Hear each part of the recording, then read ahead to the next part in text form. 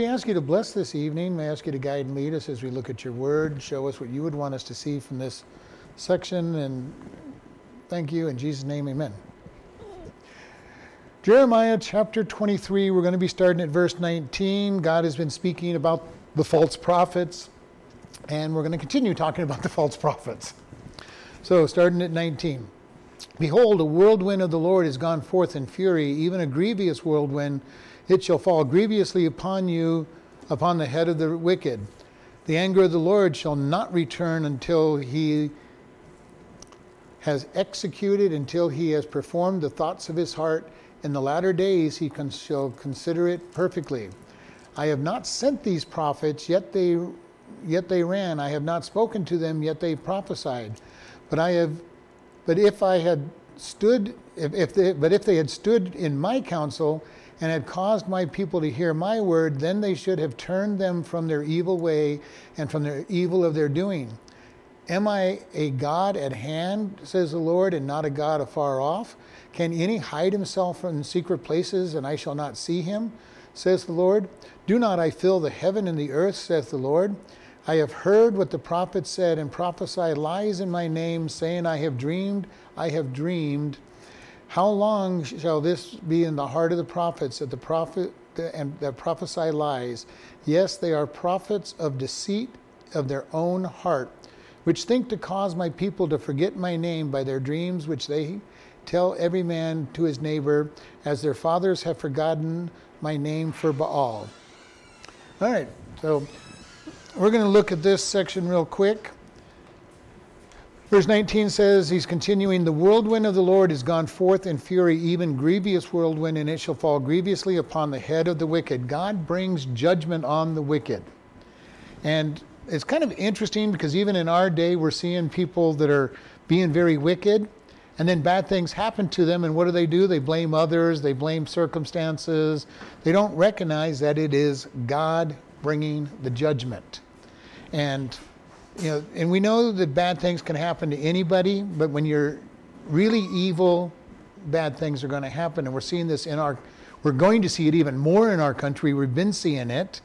But we are going to reap the results of all these bad decisions our government is starting to make as they get further and further away from God, and God's going to bring the judgments just like he did for Jeremiah upon Jerusalem. We're going to be seeing more and more judgment. And God says those who bring the false teachings are going to be judged harsher than the rest. So he says, the anger of the Lord shall not return until he executes it, until he has performed the thoughts of his heart, and in the latter days he shall consider it perfectly. When God's judgment falls, bad things happen and don't stop. When the rains fell in Noah's day, it wiped out the entire population. When he sent fire and brimstone upon Sodom and Gomorrah, it wiped out the entire valley of Sodom and Gomorrah. Not just those two cities, but that entire valley was wiped out. So when God brings judgment, it falls completely. And we look at this, and this is what he's saying, the anger of the Lord will not turn back until it is finished, until he has accomplished what it is he has set out to do. And I'm almost afraid for America once God starts bringing judgment. How bad will it happen? I think we'll be pretty much wiped out if his judgment falls. But we deserve it, unfortunately. I hate to say that, but this country really deserves what comes its way because of how far into sin it has gotten. And unfortunately, how little the church has really said against what's going on. We have not been good prophets to speak out against what's happening as a whole. I mean, I know there's certain churches and certain pastors that speak out and say this is wrong, but as a whole, the churches have just said, oh, well, we're not worrying about this. Sin is sin. We can't stop it, so we'll just say God loves everybody and be done with it. Well, God does love us, but he does have judgment that falls upon us when we do wrong. And we need to understand that and need to be able to speak that. He says, I have not sent these prophets, yet they ran. I have not spoken to them, yet they have prophesied. And this is, if you read the different parts of Jeremiah, Jeremiah had all kinds of troubles. He'd go speak to the king, and he'd give God's word, and then all these other prophets would come in and they would contradict what he said. And then, the hardest thing for us is to be in the minority when we're speaking for God. Because then everybody's saying something different, and we look like people screaming into the wind and like we're crazy lunatics because we're saying God's bringing judgment, and everybody else is saying, oh, God's bringing blessing. Look at all that's going on. There's nothing wrong with what's going on, and they're all crying out good for them. And this is what Jeremiah went through, and God is saying, I did not speak to all those prophets. I did not tell them to say these words. I did not encourage them to speak anything. And so he's going over and over these things. He goes, if they had stood in my counsel, in other words, if they had stood before him and heard his words and caused my people to hear my words, then they should have turned from their evil ways and from their evil doings. One of the ways you can know that somebody's a false prophet is if they allow evil to go totally unchallenged. And I'm not saying you're going to go crazy, challenging it, but, I've been asked point blank at various times, is such and such a sin? And I'm going, God calls it a sin. And that's how I say it. I say God calls it a sin. I'm not judging somebody by telling them God calls it a sin, but they need to understand God has standards. We have too many people, especially in churches and stuff, that somehow believe that anything is good. And I've been reading a lot of articles from people saying, well, you should just let people live the way they want, and then they'll say something stupid. They're basically good, and they'll eventually come, start doing the right thing. And I'm going, okay, we're told that man is deceitfully wicked. The heart of man is deceitfully wicked above all things. We're not basically good. We're evil to the core. We have to tell people God's standards, because otherwise they're going to go to hell. And all these things, if you say the word sin in many churches, you're going to be looked at like you're something wrong with you. You have leprosy. You are somebody that doesn't belong around them because you believe in sin. You believe in a God that will judge sin. And I don't stick along those churches very long. It doesn't take me long to find out that I'm not one of them and move on. And this is what he's saying there. If they had heard my counsel, God says, they would have brought people to repentance. They would have heard that judgment was coming. They would have heard that God has standards, and they should be repenting by those words. And this is hard. And then he goes a very interesting statement in verse 23. Am I a God at hand, says the Lord, and not a God afar off? So what he's saying is these prophets somehow think that they can get away with saying words that I didn't say because they think somehow that I'm not near them. And I'm really amazed sometimes when people have this idea that God does not hear. God does not see. And unfortunately, even Christians sometimes live like God is not omnipresent and seeing everything that goes on, and omniscient, knowing everything that goes on. And this is what God's saying. He goes, don't you know that I am a God that's both near and far? You can't get away from me. The psalmist said, if I ascend into heaven, you are there. If I descend into hell, you are there. If I go to the farthest reaches, you are there. How would that change the way we act if we truly, truly believe that God was always present, hearing every word we say, watching everything that we do?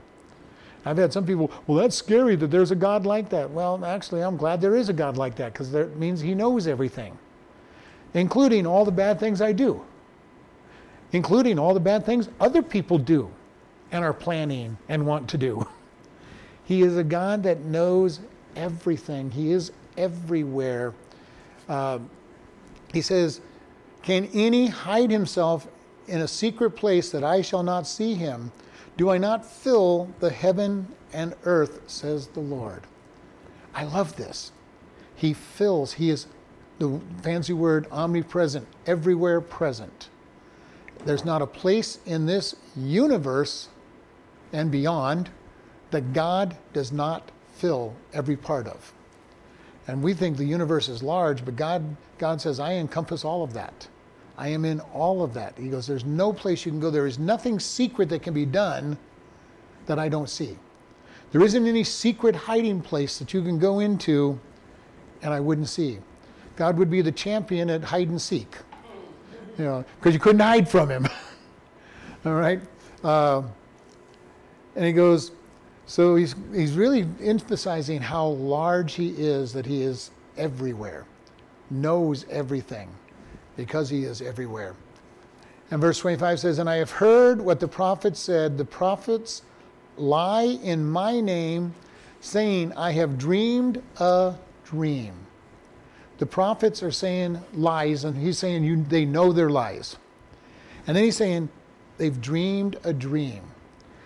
This is something we have to be very careful of, because a lot of times we want to live by our experiences. What do I think? What do I feel?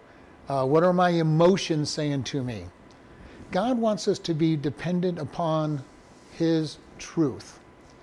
And this is very important, because it is real easy when everything's going bad and going against us. We start feeling, God doesn't love me, he hates me, look how much he's against me. If we know God's word, he's never against us. Even if we are being disciplined, he's trying to teach us something. And even beyond that, he's working to give us some kind of growth in the process. And here he's telling the people, these prophets are lying, and they're saying I have dreamed.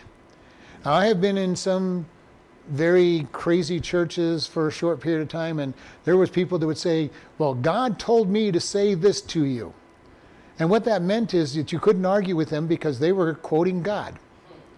Now, I would listen to them, and I'm going, you know what, that's not what the Bible says. You're saying, well, God told me to say this. I'm going, I don't know what God you're listening to, because I'm going to trust his word. And so I didn't stay in those type of churches very long. But that was a key word, God said. And at that point, you were to stop all arguments with them, because they had some kind of close relationship that God spoke to them directly. These prophets were saying, God says, and God is saying, I didn't say any such thing. Don't listen to them just because they say, thus saith the Lord. He goes, make sure that their message is a legitimate message. And this is why it's so important, and I've encouraged us over and over, make sure that we look and examine the messages. Whether I'm speaking it, you hear it online, you hear it on the radio, the television, whatever, look at the Bible and say, does that message match what the scriptures say? And if it doesn't, discount it. And if they're always speaking something that doesn't match up to scriptures, don't listen to that person. They're not worth listening to, no matter how good a speaker they are. These false prophets were very good speakers. They made great messages, and they had long stories, and every once in a while there'd be this, we'll read this place where they would make things and they'd make symbols out of it and all these things, and God says, I didn't say that. And we want to be very careful that we don't fall into the fraud and the emotions. Don't listen to our own emotions. Emotions tend to lie to us. And we want to be careful with it. And I'm not saying emotions are wrong. We are emotional beings. Emotions are what they are. They're emotions. I feel anger. I feel that I like somebody. I feel like I might even love somebody. But what is the facts behind it? And we need to be very careful that we don't give in to emotion, and we look at what God says. Now, is that an easy thing to do? Absolutely not. It's not an easy thing to do. The more we're into the truth, though, the easier it is to stand back and fall on truth, knowing that God loves me in spite of the way that I feel at times, even when I know I might deserve not to be loved.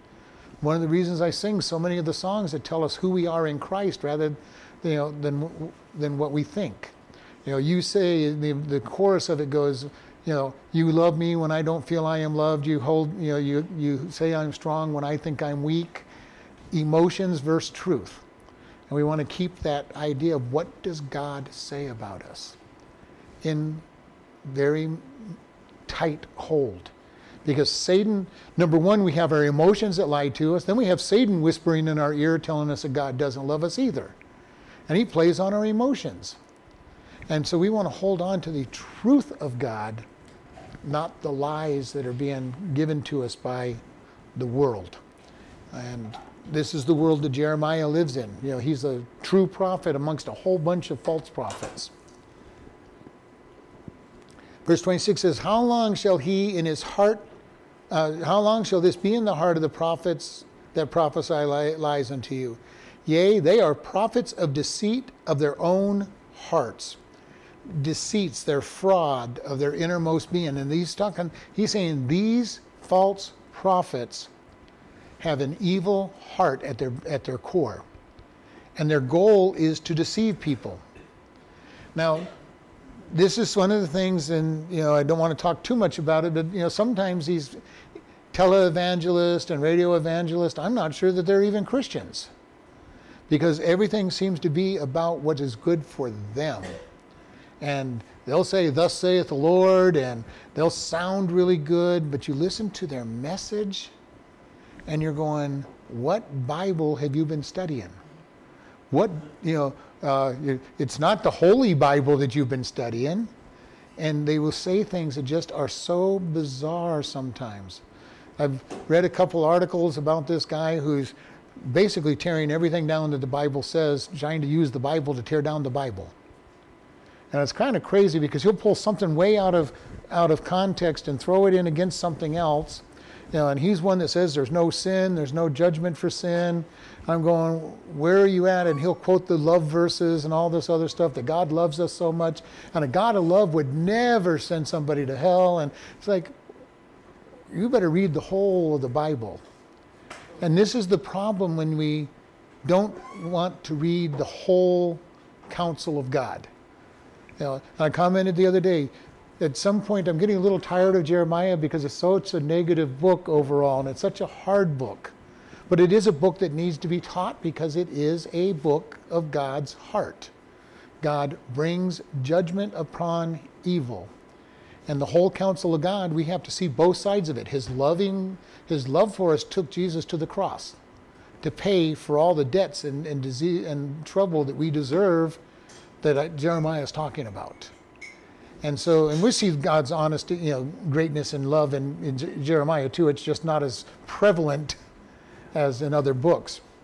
And all of this comes in, he says, they are prophets of deceit from their innermost heart, their innermost being, which think to cause my people to forget my name by their dreams which they tell every man to his neighbor, as their fathers have forgotten my name for Baal. He goes, they give you these false teachings and you start to believe them. And it's an amazing thing to me how easy it is to believe lies. How do we find ourselves being filled with lies? Well, we spend our time listening to the wrong voices. One of the things, and you all know that I've pretty much given up on TV because of all the false garbage on TV. And I'm going, and I look at shows that I used to think were okay shows, and I'm going, how could I ever even watch that show? And I look and go, that had nothing to do with God. And look at all the negative that it had to do. And that's not even counting today's shows, which are awful. And I'm looking at them now and going, wow, how could I have ever thought any of that was even okay? And I'm not blanketing. There are a handful of still good shows out there, very few. And I'm sure after a while I'll probably not even like those, but... The best thing I ever heard is that when he's talking about other history people, he says they all have different agendas. Everything has an agenda. It's disturbing to me because this is all the stuff that I was taught in school that I'm realizing is full of malarkey. It's just like, and I still don't understand how that stuff's being taught in school in the first place. Well, because the world is Satan's playground, and he's gotten what he wants in it. And the church allowed most of it to happen without fighting. They won't stand. The church won't stand up for what they believe as a whole. We pulled out of politics, we pulled out of schools because we were sitting into the sacred world that we're going to protect our churches, and who cares what, the whole world can go to hell, we don't care what they're teaching, and they just let it. Why are we as bad off? Is because we started pulling out of politics and not getting, politics is too dirty. We don't want Christians to be involved with politics. And as was pointed out, everything that you're being taught, everything that's being presented to you has an agenda. I have an agenda when I teach. I'm going to teach God from a very straightforward point. I'm just very upfront with it. I'm going to teach about God. But the world is not upfront with their agenda. They try to sneak it in, trying to pretend that they have no agenda in it. And I made a school teacher very angry at me one time, and I'm going, well, I don't have any prejudice when I teach. I go, everybody has prejudice when they teach. You cannot get away with it. What you believe is going to come out in what you teach. The very examples you use show what you believe. It's just a plain fact. There is no such thing as pure, unbiased anything. Everything has a bias attached to it. And so the more we realize that, the easier it is. And this is why I can see through a lot of what they're going, because I know there's a bias and I'm looking for the bias. Is it a godly bias or an ungodly bias? That way my guard goes up when it's ungodly, and my guard stays up even when it's godly, because there may be a false teacher using certain key words that I'm thinking are godly, and the guard still has to stay up. Still blows me away when I was told that even the devil knows the Bible. He knows it very well. And entertainment industry knows that they can sneak in some very hard statements, because what happens when you're being entertained is you turn off all your defenses and things just flow into your mind that would never ever get into your thought processes if you stayed on your guard. And this is what I'm saying when I watch some of these old shows that I used to think were okay, and I'm going, wow, all the garbage I let into my mind in those days because I didn't have my guard up when I was being entertained. Well, plus I think too, when you're younger, you know a lot more about God and the Bible. Well, I knew a lot less when I was younger. Now I think more with God. And I've also learned the lesson that there's an agenda being taught. And I'm starting to really look for the agenda, and it's like, whoa. Some of these agendas are just amazing when you look at them, and the entertainment industry will always tell us, well, we're just reflecting culture. No, they are influencing culture in a big way. And, they like to try to say they're just reflecting, but they are actively trying to change. All right, back to our topic here. Verse 28, the prophet that has a dream, let him dream, and he that hath my word, let him speak my word faithfully. What is the chaff to the wheat, says the Lord? Is not my word like the fire, says the Lord, and like a hammer that breaks the rock in pieces? Therefore, behold, I am against the prophets, says the Lord, that steal my words, every one from his neighbor. Behold, I am against the prophets, says the Lord, that use their tongue and say, he said. Behold, I am against them that prophesy false dreams, says the Lord, and do not tell, and cause my people to err by their lies, and by their lightness. Yet I sent them not, nor commanded them. Therefore they shall not profit this people at all, says the Lord. All right, into the paragraph. So here he's continuing with his attack of these prophets. All right, he says, the prophet that has a dream, let him tell his dream. In other words, if it's a dream, tell him that it is a dream. Don't tell him this is from God. There's times when I'll answer somebody's question and they'll go, well, what do you think about such and such? And I'll go, well, this is what I think. And I hope you all catch those when I say this is what I think that I'm believing. I'm not speaking of authority at that time. I'm just saying after 50 years of study, this is what I believe, and that's worth what it is. 50 years worth of study is not a long time, but it is, worth something, hopefully. And he says, and he that hath my words, let him speak my word faithfully. So he says, you have my word, speak it, and speak it the way that it is spoken. And it is hard sometimes to say these things sometimes when you know that it's going to hurt somebody. there has been occasions where God has put it on my heart to say something. I go, God, I know this is towards somebody, and I know that God says to say it. Usually I will back off. I want to make sure that God is definitely pushing me to say something when I know it's going to. Now, there's many times I say something I didn't know was going to be offensive, but there are some times when I've said something that I know that God wants said, and it's like, and I know one specific incident, I'm going, God, I can't say that. That person out there knows that I know what they're going through, and they're sitting out there. But God says, be faithful. When we know that he wants us to say something, we need to speak it with all diligence on it. And it goes, so what is the chaff to the wheat? And if you know what that is, the chaff is all the husks and the stubble, and the wheat is what we eat. So he's going, what is the chaff to the wheat? Does that have anything to do with it? No, we don't cook with the stubble. We don't do anything with the stubble except get rid of it. It's worthless. We want the kernels of wheat. We don't want the chaff. He goes, what is that? And he's making the comparison to these worthless dreams that they have, their opinions, compared to his word. And we need to always keep that in mind. He goes, and I love this, is not my word like a fire? It burns. How many times have we read God's word and we just burn because it's like, okay, God, that's my problem. You know, you're touching a little soft area. And then this other part, the fire will consume. And he goes, is not, and like a hammer that breaks rocks to pieces. This is an idea of a sledgehammer type thing. And won't ask for any hands or anything, but how many times have we been reading God's word and we feel like we've been beat up by a sledgehammer?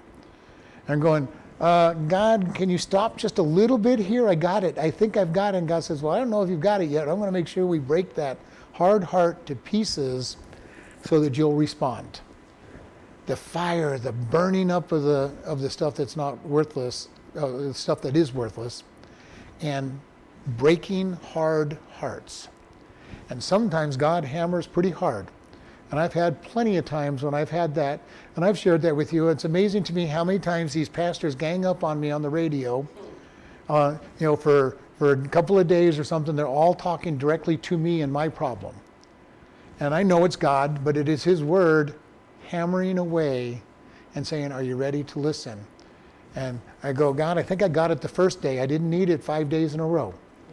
But obviously I needed it 5 days in a row, otherwise it wouldn't have been there for 5 days in a row. But his word, lots of people think his word is soft and loving and kind. I am a stubborn person myself, so God has to use the hammer on me sometimes to get through and say, pay attention. I'm going to hit you upside the head with this 8x8 so that you'll start paying attention. And his word can be just that, the hard hammer to break me. And I know that I need it. I'm free to say that I'm getting softer as I get older, but when I was young, God had to hammer me all the time to get my attention. And this is what he's saying to them. God's word breaks. Therefore, behold, I am against the prophets, says the Lord, that steal my words, every one from his neighbor. This is the problem with false teachers. They fill people's minds with things that aren't godly. And it's hard sometimes because we are flesh and blood. We like to hear nice, easy things. And oftentimes God's word is not nice and easy. And if we're not careful, the nice, easy words can push out God's words. When Jeremiah would preach and teach, the other prophets would give these nice, calm. He'd say, "Judgment's coming," and they're going, "God's going to bless us. Look at all the wealth that's coming in, and we have all this stuff going on." This Jeremiah doesn't know what he's talking about. When Haggai preached to the people were looking at him going, "I don't understand. Look how much profit." Hosea preached right at the end of the northern kingdom, and they're going, "Well, look, we've got wealth, we've got profit, we've got all these good things. What is wrong with you saying judgment is coming?" Up until recently, I would have said in America, all the wealth and profit and good things that were going on, and people were going, "Well, we don't believe that anything bad's going to happen." This country's falling apart. And people still haven't caught on to the fact that there's judgment. They just think it's a bad downturn. And I think we're at the beginning of judgment. God is saying, I am tired of where you're going, and here's the judgment. What do we call all the weather storms and everything? We call it climate change, man-made climate change. Yeah, it is man-made, but not for the reason that they want to tell us. It is man-made because of our sins. It is climate change, but different. Well, it is climate change, and it is man-made, but not the way that they say. Man-made because we're sinning and God is bringing judgment. So it is man-made climate change, but not for the way that the world uses it. But we need to take, when we do these things, we need to take some of these words that they're using and twist it to them and show them what the truth of what they're saying is, but what the reality of what it is. Let's call a spade, okay? When I talk to people and they tell me they're pro-choice, I will tell them the same thing. I'm going, you know what? I'm pro-choice too. You have the choice to have sex or not have sex. And they'll look like me, what? And I'm going, yeah, but you don't have a choice to murder the child once you have the child. Yeah, they don't understand that. But we cannot let them get away with defining the terms. We need to really work at changing their terms and work it into something that helps us, because they steal the heart and they steal the words of God from people. And all of this, it comes down to, is really important. Do we guard what we hear? Do we guard how we think? And it is so important to guard how we think, and this is why it's so important to get into the Word of God. I've shared with people, they go, well, I want to study about the cults. I'm going, fine. However long you spend studying the cults, spend at least as long, if not twice as long, studying the Bible. What happened with Kingdom of the Cults author there? He got so deep into studying the cults that he started drifting away from the Word of God. And Walter Martin got some very crazy beliefs at the end of his life, because he thought he was the judge of everything. And and I respected him for a long time. He had a lot of good points, but he got to where he forgot the Word of God. He was a preacher, Walter Martin. He was an apologist. But we need to be very careful. I don't want to study the cults. I don't care what the cults say. All I want to do is study the truth. Now, over the years, I've learned what the cults say because I've had to deal with them on various occasions, so I know a lot about them. But I'm going to study the truth. I want to tell people what God says, who God is. And I'm not going to argue people by telling out of their cults and their religions, by telling them everything that's wrong about their religion. I'm just going to tell them what's right about God and draw them out. And then they could learn, once they're out, all the lies that they had. And even then it's hard. It's very hard when you have filled your mind with lies, because the hardest thing for us as human beings is to say, well, I learned a bunch of lies, but I can't believe that they were all lies. I can't believe that I wasted my life learning these things. So now we try to fuse the truth with the lies and end up with some very bizarre beliefs.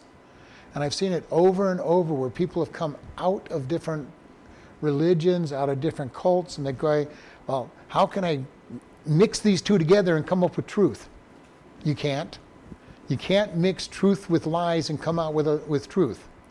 We have to give up the lies. And there's times when I've had to look at something and I'm reading the scriptures and studying, especially in my younger days, where I believed something that was taught to me by a Sunday school teacher or a pastor, and then I read the word and going, oh, what I was taught wasn't right. And then I had to abandon what was not right and move to what is right. And it's not easy. It is really not easy to abandon the lies and turn to the truth, even though it should be. We need to be careful what it is we're doing. And I'm not saying we never change or anything like that, but are we doing things the world's way and trying to get a godly result? And we need to be careful with that. There are lots of churches out there trying to sell God. Not for money, but just try to sell God instead of presenting truth. Jesus said, if I be lifted up, I will draw all men to me. It doesn't say, go sell me to the world. I'm the greatest thing, I'm the greatest detergent out there for the soul, and I've heard people actually say that kind of stuff, but we need to be very careful about how are we reacting. Are we being worldly, Or are we being spiritual? So verse 30 says, they steal my word, everyone from his neighbor. Behold, I stand against the prophets, says the Lord, that use their tongues and say, he says. God says, if they use my name and they're my false prophet, I am standing against them. And I don't want to ever have God stand against me. That would be the scariest thing to even imagine. I had one of my sons one time, he got so bad, I told, you know what, I'm tired of dealing with you, I'm putting you in God's hand. He told me about 15, 20 years later, he goes, I remember that to this day, because you scared me to death, telling me I was in God's hand at that point. And I meant it. I was tired. I was tired of fighting with a very strong-willed kid, and I'm going, you're in God's hands now. I'm tired of, I'm not doing this. And took him a long ways down before he brought him up, but it did happen. He goes, behold, I am against them that prophesy false dreams, says the Lord, and do tell them and cause my people to err by their lies and by their lightness or their extravagance or frivolity. Yet I sent them not, nor commanded them, therefore they shall not profit this people at all. So God says all these false teachers are not a prophet. They're not helping you. They're stealing my words. They're bringing you down. There's no benefit in them. God says I'm standing against them. This is the good news that I have as we see more and more churches drifting away from God, that God says I'm standing against them. Eventually he'll take them down. He'll take down these individuals and elevate those that are teaching the Word of God. But by the same token, how many of these prophets lost their lives for preaching God's Word? Jeremiah isn't one who lost his life, but he had a really hard time. He would go in and prophesy and he'd be hit in the mouth. He'd go in and prophesy and they'd throw him in the dungeon. Or worse, many times he got thrown into the cisterns.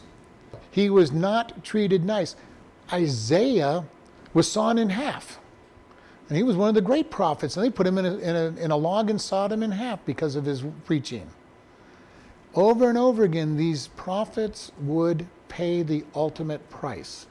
When the Christian church first started, every one of the 11 apostles outside of Judas who killed himself died a martyr's death other than John. And it wasn't for lack of trying on John. They tried to kill him and God just wouldn't let him die. But the other 10 all died horrible deaths.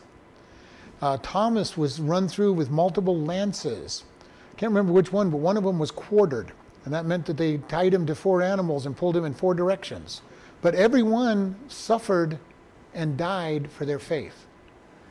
And God will bring this kind of prophet into it. Ultimately, we're going to be blessed. If we stand with God and stand for God, then we're going to get the rewards in heaven. And I don't know what the rewards will and what rewards mean in heaven, but there will be rewards. And I think we'll be happy to get them. Because I've heard many people, well, I don't care about any rewards in heaven. I'm just going to be happy to be there. Well, I agree. I'm going to be happy to be in heaven. But you know what? If I can get rewards, I want rewards as well. I don't know what a reward will mean in heaven, but I want a reward. Because it has to mean something. Because Paul said that he's going to be rewarded. Verse 33. And when this people or the prophet or a priest shall ask you, saying, what is the burden of the Lord? You shall then say unto him, what burden? I will ever forsake you, says the Lord. And as for the prophet and the priest and the people that say, the burden of the Lord, I will even punish that man in his house. Thus shall you say, every man to his neighbor and every man to his brother, what has the Lord answered? And what has the Lord spoken? And the burden of the Lord shall you mention no more, for every man's word shall be his burden. For you have perverted the words of the living God, the Lord of hosts our God. You shall say to the prophet, what has the Lord answered you? And what has the Lord spoken? But since you say the burden of the Lord, therefore thus saith the Lord, because you say this word, the burden of the Lord, I have sent unto you, saying, you shall not say the burden of the Lord. We'll talk about this in a moment when we get into this. Therefore, behold, even I will utterly forget you and will forsake you and the city that I gave you and your fathers, and cast you out of my presence. And I will bring an everlasting reproach upon you and a perpetual shame which shall not be forgotten. So here God is saying that these priests, the prophets, the people say the burden of the Lord. And basically this was, thus saith the Lord. All right? When he says the burden of the Lord, it's the prophecy of the Lord. My Bible says oracle. Oracle, burden, the prophecy, different ways you can say it. Oracles had a slightly negative connotation because it was attached to the false gods. God used the word burden when it was supposed to be from him. He put something so heavily on their heart that it had to be spoken. Oracle has a slightly different connotation because it's attached to false gods and people speaking for God. So it does have the same definition, but it's usually attached to somebody other than God. And it says, what is the burden of the Lord? And then you shall say unto them, what burden? I will even forsake you, says the Lord. He goes, of all these people that are speaking the oracles or the burdens that aren't God's, he says, I will forsake you. Now, can you imagine what it would be like to be forsaken by God? I can't even imagine that because he's so intricately part of my life. I don't know what it would be like. I have sometimes really thought, because I grew up basically a Christian from 10 years old on, what must it be like to not have a God to trust in? I don't understand that, and I look at the world and I'm going, how can they get through any trial? And obviously they don't. They get drunk, they get stoned, they try to do anything they can to not have to face what they're going through. And and I've thought so many times, how does anybody get through life without God? Because if I did not have God, I don't know what I would do. I really don't. Because I know that I can trust him. I know that he is. And I've looked at the world and I'm going, it must be hard. It must be hard to live life without God. And some of you that have been saved at a later life probably know more than I do about that, and how hard it was before you got saved and then learning to trust him. Then you had to learn to trust God. Whereas I learned at an early age to trust God and went through most of the hard times trusting him. And I'm not saying I'm good, but it just, I've had a lot easier time because I know that I know who God is and who he wants.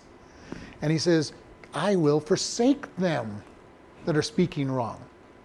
And I can't imagine what that must be like, to not have God on your side.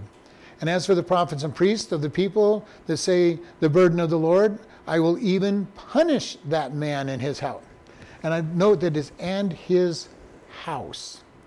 One of the things that God does, he takes authority and position very seriously. If you are under authority, you are protected by that authority. Even if it's bad authority, that person will take the brunt of it. If they're bad, unfortunately, you also suffer. And I've shared with you, there was a time when I fought with God for 6 years, and my family suffered because I fought with God. Not as much as I suffered greatly, but because I was fighting with God, I did not get the blessings of God. And because I didn't get the blessings of God, my family suffered through those times along with me. And we need to be very careful because God holds authority, and he says when they go the wrong way, their family will suffer. And we see this in families. We see this in families when people, especially the father and the leader of the home, goes the wrong direction. It flows down into their kids, go in the wrong direction. There's consequences that flow into the family. Consequently, when people are doing it the right way, there are consequences for that too. There's the blessings that flow, and you watch your children generally be better off because of your direction you're walking.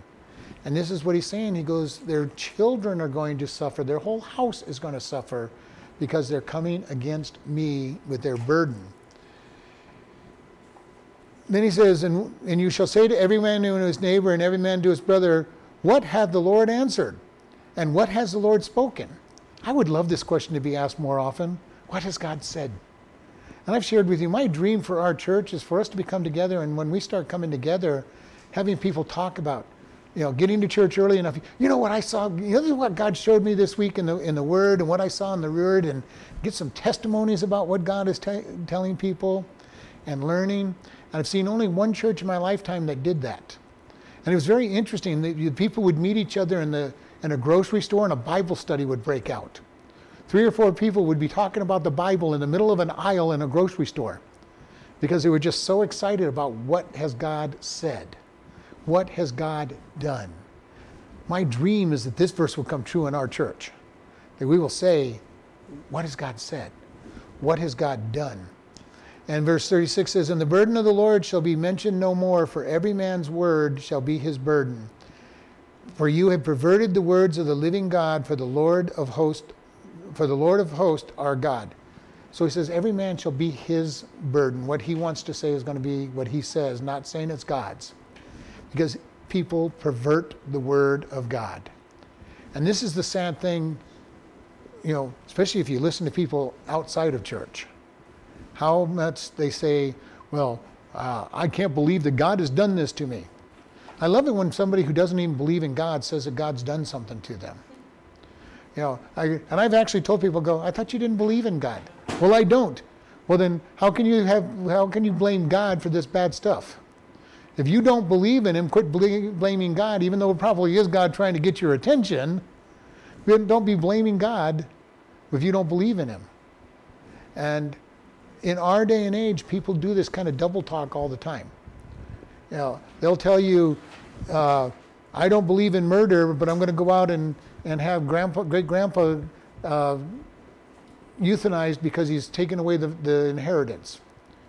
Well, that's not murder? No, it's not murder. It's mercy. Okay. Ending a life is murder, no matter how you look at it. I'm going to go kill this baby because I don't want it. I don't believe in murder, but it's not really a baby. It's just a blob of tissue that they're taking out, and all the other lies that they tell them. But they double speak all the time. I don't believe in God, but it's all God's fault. It's crazy what people will say when they don't have truth in their heads, and they're working on it. Verse 37, thus you shall say to the prophet, what has the Lord answered you, and what has the Lord spoken? But since you say the burden of the Lord, therefore thus saith the Lord, because you say this word, the burden of the Lord, and I have sent unto you, you shall not say the burden of the Lord. He goes, quit saying this is from God. Quit saying God says when I didn't say. And I have seen this used in Christian churches, and it was being used in this time. God says. And then when they start speaking and you're going, well, that doesn't match what God's word says. How do we know if somebody's speaking the truth? It needs to match the truth. If somebody says something that is not true, I don't care who they think they heard say it, it's not true. When I was younger and I was counseling a lot of younger people and they were talking about getting married and they're going, well, God told me to marry this person who's not a Christian. I'm going, no, he didn't. What do you mean? I know God said to. No, you're dreaming this up out of your own imagination, because God says, do not be unequally yoked.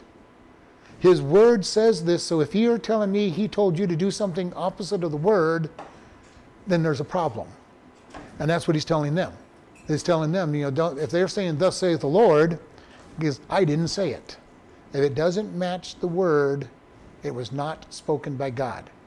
It doesn't matter how charismatic they are. It doesn't matter how much they yell that thus saith the Lord. It doesn't matter, God told me, I dreamed this, whatever term they want to use. If it doesn't match God's word, it's not valid. What scripture is do not be unequally yoked? I'll get it for you at the end.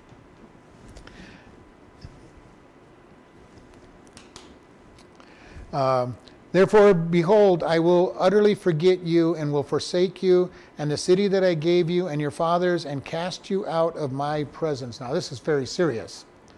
He's going to forget them, forsake them, and cast them out of his presence. That is pretty serious. And what did God do to Jerusalem? He had it destroyed. He sent them into captivity and moved them out and basically left them alone for 70 years because of their sin. What a scary thought. And technically God can't forget somebody, but he goes, I'm going to forget you. I'm going to treat you as if I never knew you. What a hardship that would be. I'm going to forsake you. I'm not going to be your support. I'm going to destroy your city, cast you out of my presence. And I will bring an everlasting reproach upon you and a perpetual shame which shall not be forgotten. This, I think he's actually talking about, these last two verses, he's talking about people that go to hell. A perpetual shame. Once they enter into hell, it is eternal. We are born at a certain point in time, and from that time forward, we have an eternal existence. The question is, where will we spend that eternal existence? Will we expend it in heaven with God, or in hell separated from God, with all the horrors of hell?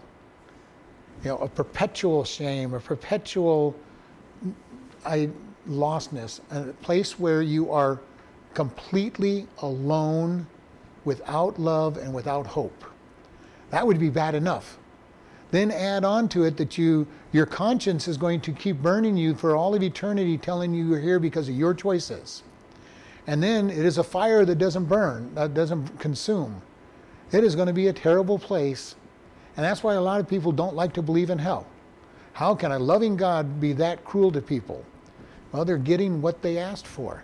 They rejected him, and they're going to spend eternity in a place for rejecting him happens. And because of God's righteousness, because of his loving care for us, he must judge sin. Must. And he judged it on the cross with Jesus. He judged sin so that people, all they have to do is accept the sacrifice that Jesus made for them, so that they can be clothed in the righteousness of Christ and be accepted into God's kingdom because they are perfect, because God sees his Son. Without that, they get to stand before God in their own righteousness and be rejected. Standing before God in filthy rags and saying, let me into your heaven, God. You're righteous and holy, and I deserve to come in because I've been good in my own strength. And God says, your filthy rags say otherwise. And he casts them into hell. Everyone will go to hell because they're not perfect, that their righteousness does not meet the standard of God. And this is why when you witness to people and they're going, well, I hope I'm good enough to get to heaven. I'm going, well, I hate to tell you this, but you're not. And neither is anybody else. Without the righteousness of Christ, we are not good enough to go to heaven. And the world wants to believe that they can be good enough. I can do enough good to earn my way into heaven.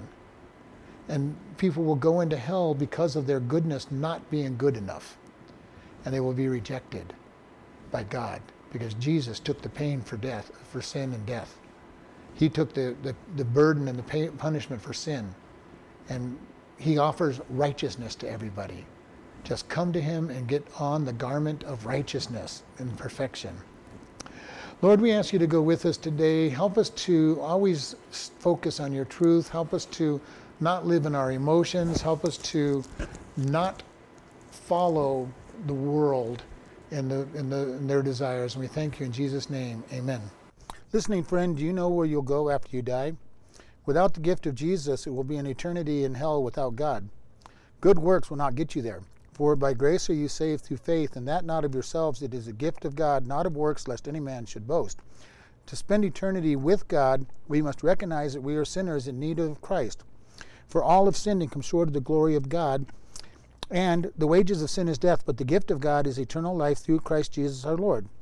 To be assured of eternal life, we simply talk to God, admit you are a sinner, and ask him for his free gift. You must mean the words to be answered. Jesus is waiting to hear your request.